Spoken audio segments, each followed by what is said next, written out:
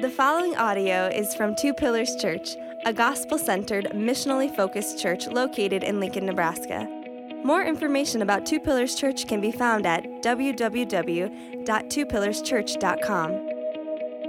Well, Martin Luther, the great reformer, referred to Psalm 130 as a Pauline psalm. Pauline, as a psalm, it's a psalm that is almost as if it was authored by the Apostle Paul, which of course we know not to be true. Paul hadn't been born quite yet. But he called it a Pauline psalm because of its emphasis in teaching on the forgiveness of sins. And in fact, Psalm 130 is one of the psalms that we call the penitential psalms.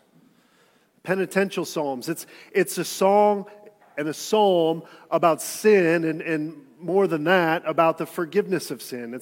It's a psalm about God's grace. And so for sinful people like you and me, this psalm, Psalm 130, is a place of great refuge. I read in one place that Luther, while he was hiding out somewhere out of fear for his life, he learned that his father had passed away. And while spending some time studying and writing, on the heels of this news, I can only assume, Luther sank into a depression and suffered from some intense migraines.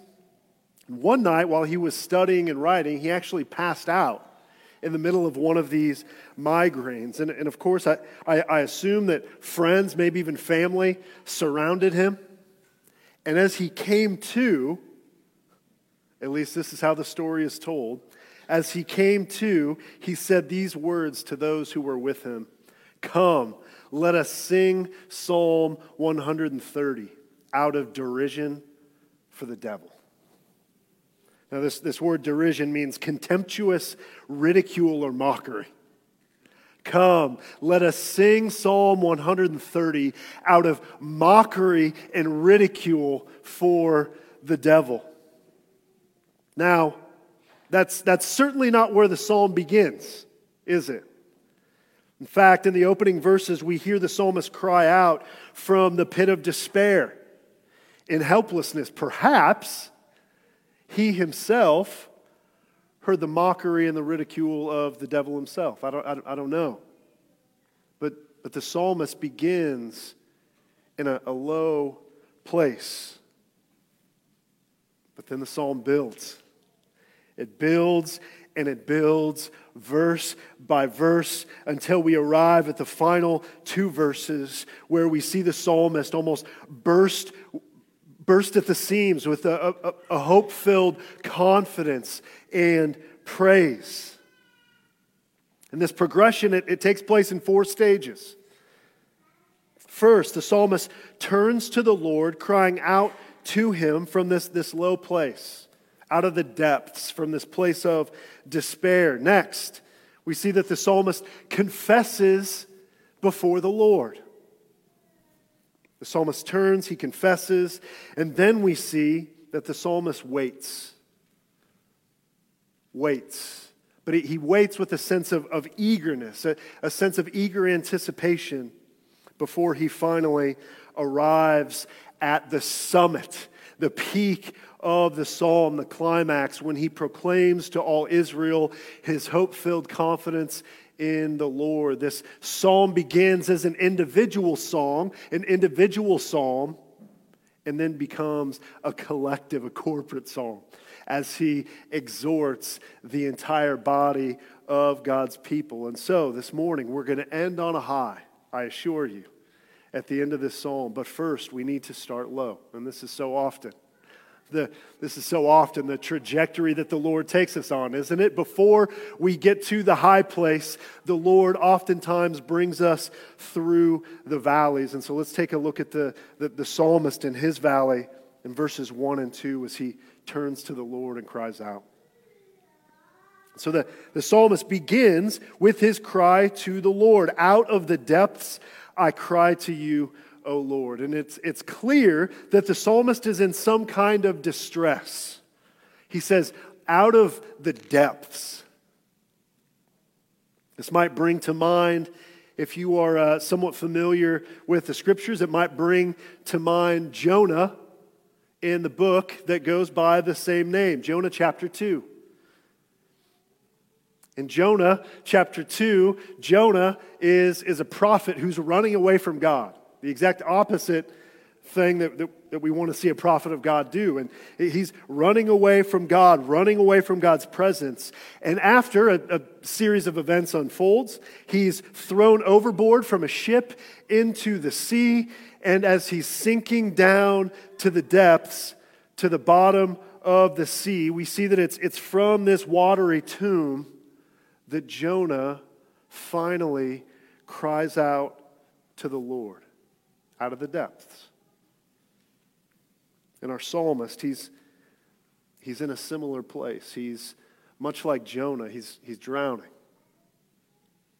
He's not sinking to the bottom of the sea, but he's drowning nonetheless. He's crying out to the Lord for help, for mercy, because he's drowning in despair. He cries out to the Lord out of the depths of his own sin. You see, the adversary, or the reason for the despair in this psalm isn't some external enemy. The reason for his despair is looking at him right in the mirror. It's a sin, his own sinfulness. He's guilty. And he knows it. He feels it, the weight of it, the burden of it, the angst of it, the misery of it. And he's drowning in it. Now, I expect that there are some here today who might find themselves in a very similar place. Look, maybe you're here today and you're not a Christian.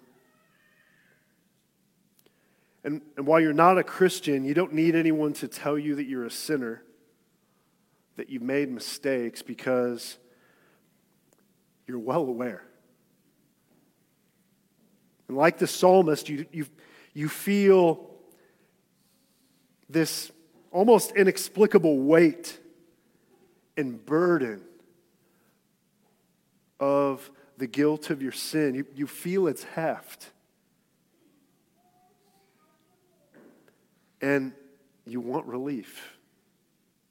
You want rescue. And though you've looked in a lot of different places, you just haven't been able to find it. And somehow, some way, maybe through the invitation of someone else who sits in the room, here you sit, and you're drowning. Or maybe you're a Christian, and you've allowed or you've seen your devotional life flatline and grow cold. Maybe you find yourself walking in ongoing sin of some sort. And so far, you made a calculated decision to keep it a secret, to keep it to yourself. And you've told yourself that you're going to tell someone eventually. You're just going to kind of get it under control first. Right? So you've been hiding from community, hiding from brothers and sisters around you, hiding from friends. You know that God sees everything. Your theology is good enough to know that, and yet, much like Jonah, who also knew the right answers, you find yourself hiding from God as well. And the feeling of guilt is growing palpable. It's like the psalmist writes in Psalm 32, your strength is sapped as in the heat of summer. It's heavy. And you're sitting here this morning, and you too, you're desperate for relief. Let me tell you, if this is you here today, this psalm has loads of hope to offer you. Loads of hope to offer you. And the hope begins with this. Remember, there's a progression, there's a journey, but the hope begins with this, that the Lord hears those who cry out to him for mercy in faith. The Lord hears those who cry out to him out of the depths of their own sin in faith. Even when you find yourself in the depths of your own sin, this means that you can cry out to him. You don't have to hide from him. You don't have to shirk away from his presence. In fact, you can draw near to him, knowing that he sees you, knowing that he hears you. You see, Psalm 130, it's an invitation. It's an invitation for all of us to come out of hiding, to come out of our hiding places. It's an invitation to stop taking matters into your own hands. It's an invitation to stop looking for relief from the guilt of your sin and things that can't possibly deliver it. Things that might numb that sense of guilt for a while, but ultimately don't provide long-lasting relief. It's an invitation to turn to the Lord and cry out to him, knowing that he is a God who saves, who rescues those who trust him from the depths of their own sin. That's what we have in Psalm 130. It's a psalm of hope. And this is exactly what the psalmist does. He turns to the Lord and cries out to him. Verse 2, O Lord, hear my voice. Let your ears be attentive to the voice of my pleas for mercy. And as we'll see, even in the next couple of verses, there is little doubt in the psalmist's mind that the Lord hears his voice. Don't mistake verse 2 and his cry to the Lord, to hear his words, to incline his ears to his cry. Don't mistake that for doubt. The Lord is, there's little, the psalmist, there's little doubt in his mind that the Lord hears his voice and that the Lord's ears will be attentive to his pleas for mercy. And so, as he turns to the Lord then, he confesses. There are two things in particular that the psalmist confesses. The first thing that he confesses is his sin. Verse 3, if you, O Lord, should mark iniquities, O Lord, who could stand? If the Lord, the perfect, the holy, the righteous God, infinite in glory and majesty, all-powerful, all-knowing, all-wise, everywhere present, the unchanging, eternally existent, perfectly just, perfectly good, in the most unimaginably pure sense of the word. If this God were to count our sins and to hold them against us, which of us could stand? It's a rhetorical question with an obvious answer. Who could stand? None of us could stand. Just think about what Jesus said about the law of God. A religious leader came to him and asked what the greatest law was. And as he's engaging in dialogue, Jesus summarizes the entire law and the prophets in two commands. The first is this: love the Lord your God with all your heart, soul, mind, and strength. And he says the second is like it: love your neighbor as yourself. Which of us sitting here right now hasn't broken each one of these countless times already this morning? Both, by the way, by what we've done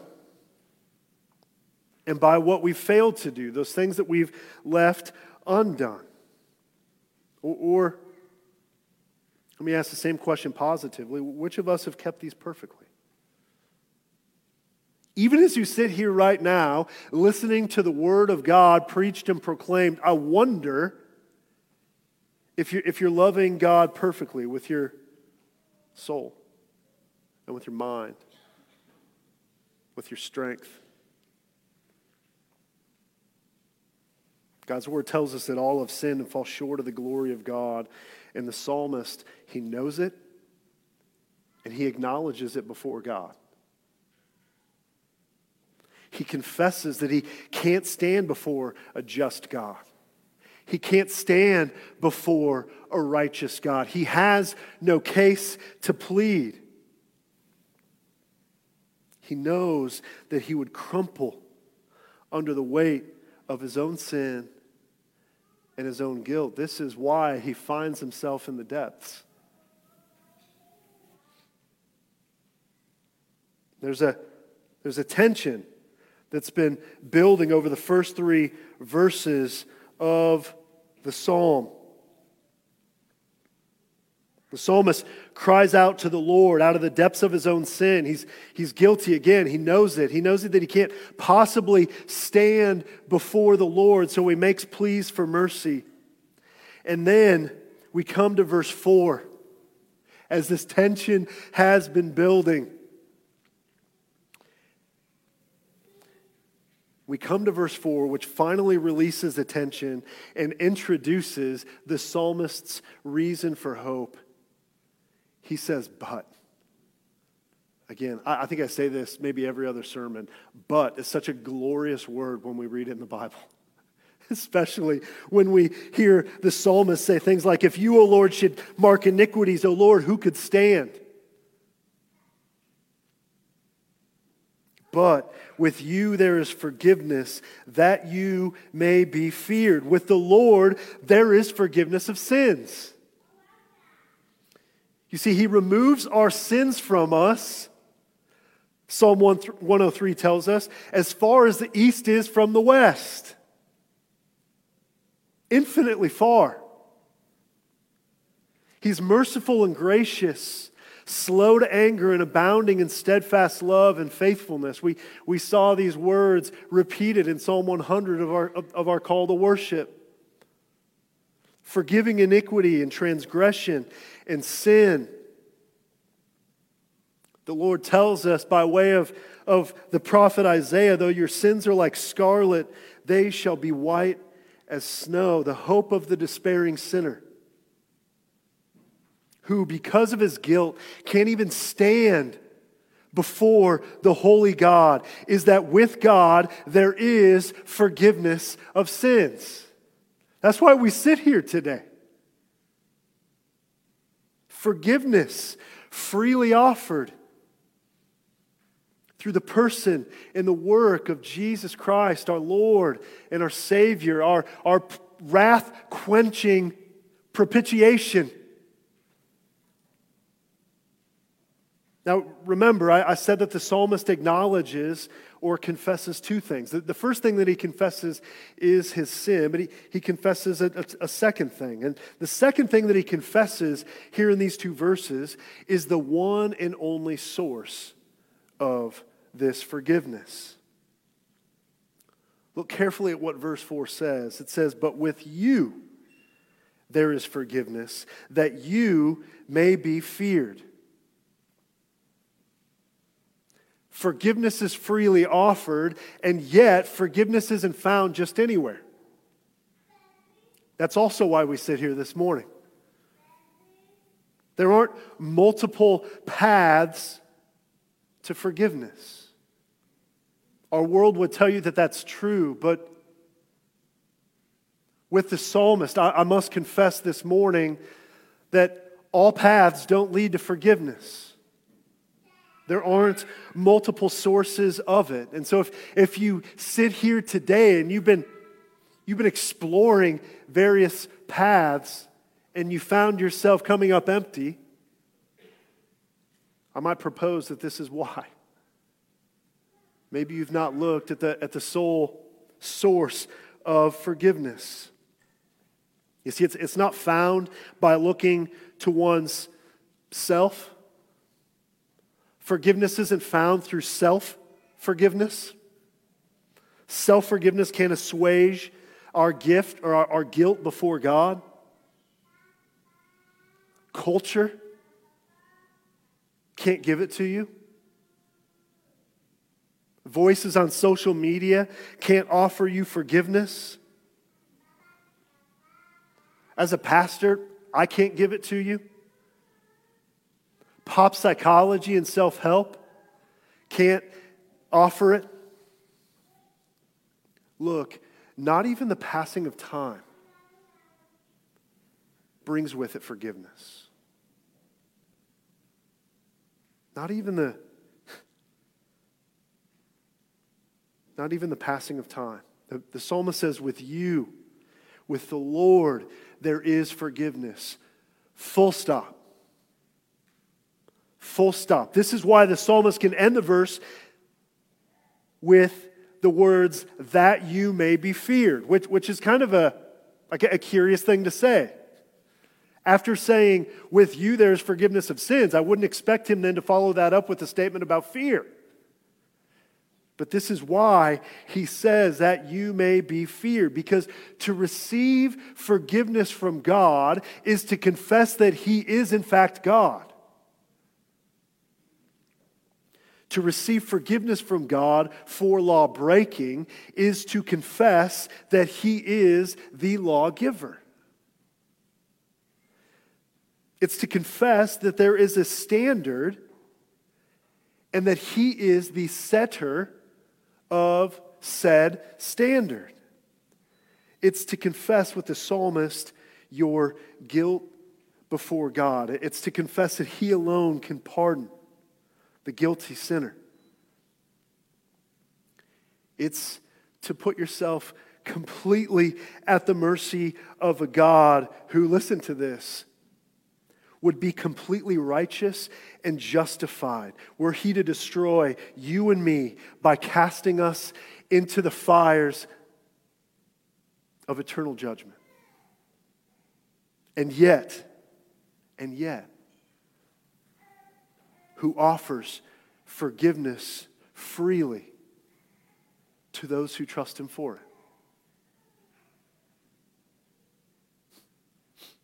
This is incredible news of hope. This is, I think, why Luther wakes up from his stupor and says, this psalm, this is a psalm that we can mock Satan himself with. That brings us then to the next two verses where we see that the psalmist waits. These next two verses, kind of like the that you may be feared, I think these next two verses are really interesting as well. Listen to these again. I wait for the Lord, my soul waits, and in his word I hope. My soul waits for the Lord more than the watchman for the morning. More than the watchman for the morning. 3 times he repeats that word wait. I wait for the Lord. My soul waits. My soul waits for the Lord. There's an intensity here, an eagerness in the psalmist as he waits. There's a yearning here. There's a longing here. And then there's a picture that he even uses in verse 6 to illustrate the yearning and the longing.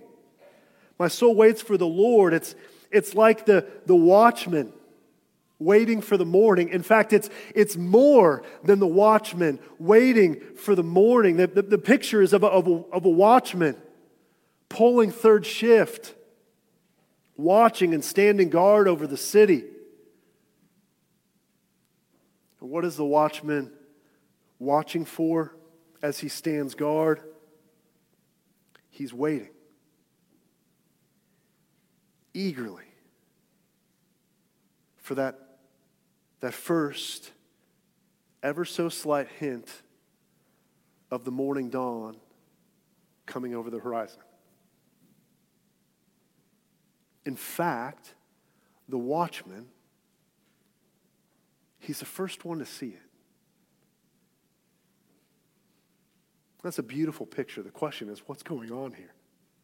What does this have to do with the rest of the psalm? Well, one pastor, Josh Moody, who's a pastor in a church in Wheaton, Illinois, he observes this, and I think he's on to something. He asks, why is he like a watchman, a guard in the middle of the night hoping for morning? Guilt is about the past. Think about it. Think about your guilt. Guilt doesn't cause you to look towards the future, does it?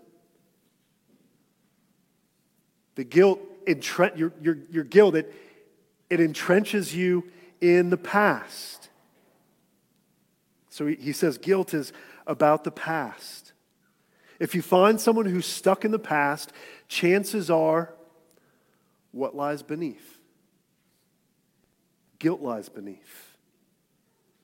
Redemption is about the future. Just last night, my wife Kaylee and I, we went to her class reunion, and it reminded me of my last class reunion and the conversations I had with classmates of mine, where their smile kind of dropped off their face, and they started talking about the past.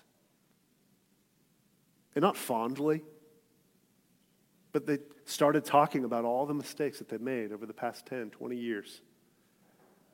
That's guilt. It's guilt. With the assurance of the forgiveness of sins in verse 4, here's what we see happening now with the psalmist. With the assurance of the forgiveness of sins in verse 4, the psalmist has shifted his gaze from one that is directed toward the past and the depths of his sin and guilt toward the future, which brings with it the sure hope of forgiveness and redemption. You see, the sun always rises. And so for the waiting watchman, it's not a matter of if the morning will come, but when. It's not a matter of if forgiveness will come. It's just a matter of when. And this truth is changed and transformed the watchman's and the psalmist's entire perspective. No longer is he gazing toward the past, but now he eagerly looks toward the future, waiting for that first morning light, knowing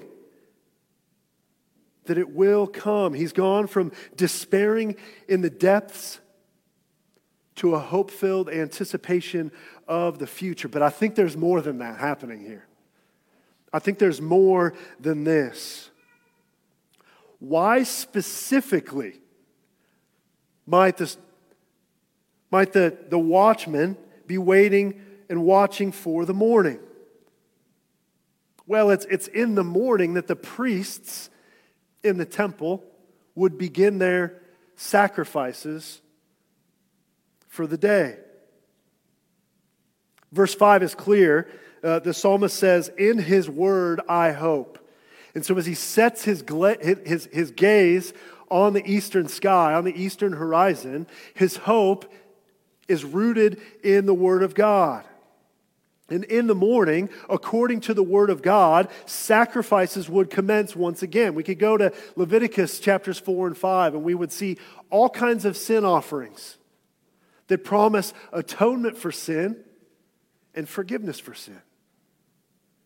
In the morning, the night watchman would be able to bring his sacrifice to the temple according to God's word and hear confirmation once again according to God's word that atonement had been made and his sin had been forgiven. This, I think, is why he longs for the morning. With a hope-filled longing, not looking back at his sin and guilt, but forward towards forgiveness, forward toward redemption, because he longs for assurance of his forgiveness. And so he longs to hear the words, "Your sin is forgiven." Words that he will hear when the sacrifices commence once again. And look, don't we all yearn for this? Don't we all yearn and long to be assured of God's forgiveness? Don't we all long and yearn to be assured of our Father's love, to know deep in our souls, in the recesses of our souls, that there is still grace and mercy available for us today, that we haven't exhausted it, that we haven't squandered it all, that we haven't disqualified ourselves from it.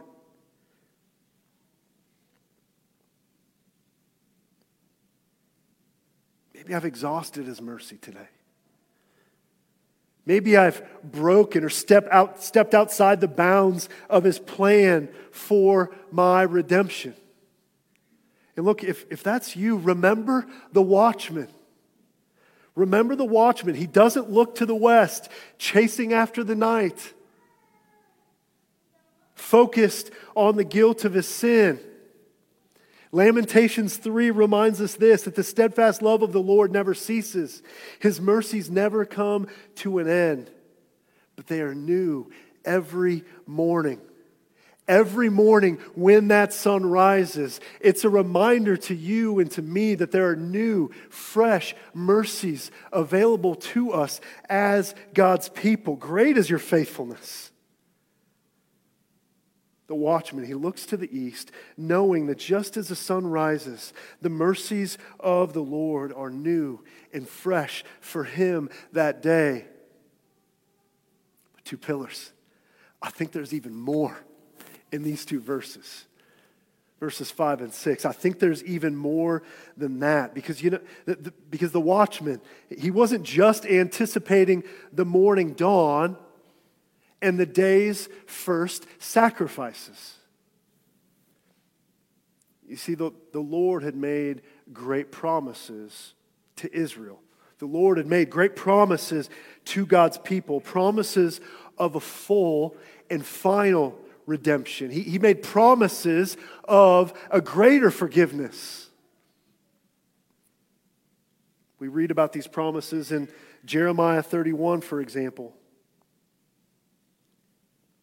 The prophet records, "Behold, the days are coming, declares the Lord, when I will make a new covenant with the house of Israel and the house of Judah, not like the covenant that I made with their fathers on the day when I took them by the hand to bring them out of the land of Egypt, my covenant that they broke in their sin. Though I was their husband, declares the Lord. For this is a covenant that I will make with the house of Israel after those days, declares the Lord. I will put my law within them, and I will write it on their hearts, and I will be their God, and they shall be my people, and they shall know, and no longer shall each one teach his neighbor and his brother, saying, Know the Lord, for they shall know me. They shall all know me, from the least of them to the greatest, declares the Lord. And then this is a promise. For I will forgive their iniquity, and I will remember their sins no more." God's people were waiting for, they were anticipating a promise, a greater promise, a better promise, a fuller, more final promise. And so the watchman, as he fixes his gaze to the east, waiting for the morning to dawn, he's waiting for the Lord's promised redemption to come. He's waiting, full of sure hope, for the Lord's promised Redeemer. Brothers and sisters, he's waiting for the sacrifice of all sacrifices.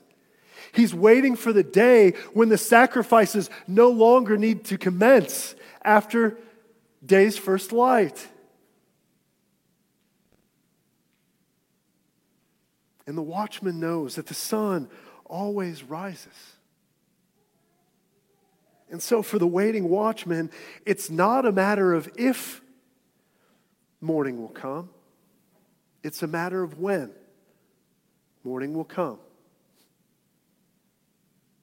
Two pillars. We know that the morning has come. Every priest stands daily at his service. Hebrews 10. offering repeatedly the same sacrifices, which begin in the morning, which the watchman is anticipating. Every priest stands daily at his service, offering repeatedly the same sacrifices, which can never take away sins. That's a really interesting thing for the writer of Hebrews to say, that sacrifices given by the priests in the temple, that they can't take away sins. Elsewhere, the writer of Hebrews says that the blood of bulls and goats can't take away sin. But when Christ had offered for all time a single sacrifice for sins, he sat down at the right hand of God, waiting from that time until his enemies shall be made a footstool for his feet. For by a single offering, he has perfected for all time those who are being sanctified. And the Holy Spirit also bears witness to us. For after saying, this is a covenant that I will make with them after those days, declares the Lord. I will put my laws into their hearts. Do these words sound familiar? And write them on their minds. And then he adds, I will remember their sins and their lawless deeds no more. And where there is forgiveness of these, there is no longer any offering of sin. There's no more waiting for the morning sacrifices to commence. There's no more waiting for the promised Redeemer to come. You see, morning has dawned and the Redeemer has come. And with him, there is forgiveness of sins. And so what is there left then for us to do? What is there left for the psalmist to do? To explode with praise. And to tell everyone who has ears, everyone who will listen. O Israel, he says, hope in the Lord. For with the Lord there is steadfast love, and with him there is plentiful redemption, and he will redeem Israel from all his iniquities. Hope in the Lord, he says. Again, this transitions from being a very personal, a very individual psalm to being a corporate, a collective psalm. He's preached the gospel to himself, and now he turns to his brothers and sisters in the congregation, and he preaches the gospel to them as well. Hope in the Lord. Set your faith and your trust and your confidence in the Lord. And so, non-Christian, are you in the depths right now? Do you feel the weight and the burden of your guilt and sin? I actually hope so. I hope that you feel the weight. And I wonder if you want relief. I really hope so. I really hope that you want relief. I wonder if you want to be rescued. I really hope so. Forgiveness, relief, rescue, redemption. It's available to you today. Hope in the Lord. Hope in Christ Jesus as your Redeemer. Christian, are you in the depths? Are you overwhelmed by the burden of your own sin? Maybe you're persisting in sin of some sort. And like we said before, you've decided to keep this a secret. You're hiding from man and from God. And the feeling of the guilt, the weight of the guilt, it's palpable, it's heavy. And you're desperate for relief. Brothers and sisters, hope in the Lord Jesus Christ. Because with him there is steadfast love. With him there is redemption. And in fact, if you belong to him, it's already yours. You just need to be reminded of it this morning. And look, not just some redemption. Not just a little redemption, not just enough redemption. There's plentiful redemption, abundant, overflowing, never to be exhausted redemption. There are no supply chain issues with God's grace. Non-Christian, the offer is on the table. It's right there, freely yours. You need only take hold of it by faith in the person and work of Christ the Redeemer. And Christian, again, hope in Jesus. If you've trusted in Him already, then this plentiful redemption is yours. It never stopped being yours.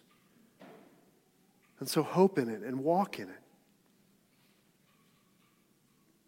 Look, this is why we celebrate the Lord's Supper each and every week. It serves for us to be a reminder. It's a reminder of His steadfast love. As we see this illustration of His body broken for us, of His blood poured out for us, it's a reminder that His redemption is plentiful. Again, I know we have little portion cups which don't help the illustration. But His redemption, it isn't carefully portioned out for us. It's plentiful, it's abundant, it's overflowing. It's a reminder that His sin, it covers all. I don't know what baggage or what sin or what guilt or what shame you bring with you into the room today, but His forgiveness, it covers all of it. It's a reminder that He will redeem you from your iniquities, not partially, but fully. Not from some of your iniquities, but from all of your iniquities. And it's a celebration that we get to have together, that with Jesus there is forgiveness of sins. It's a celebration that a new day has dawned, and that it brings with us today fresh mercies.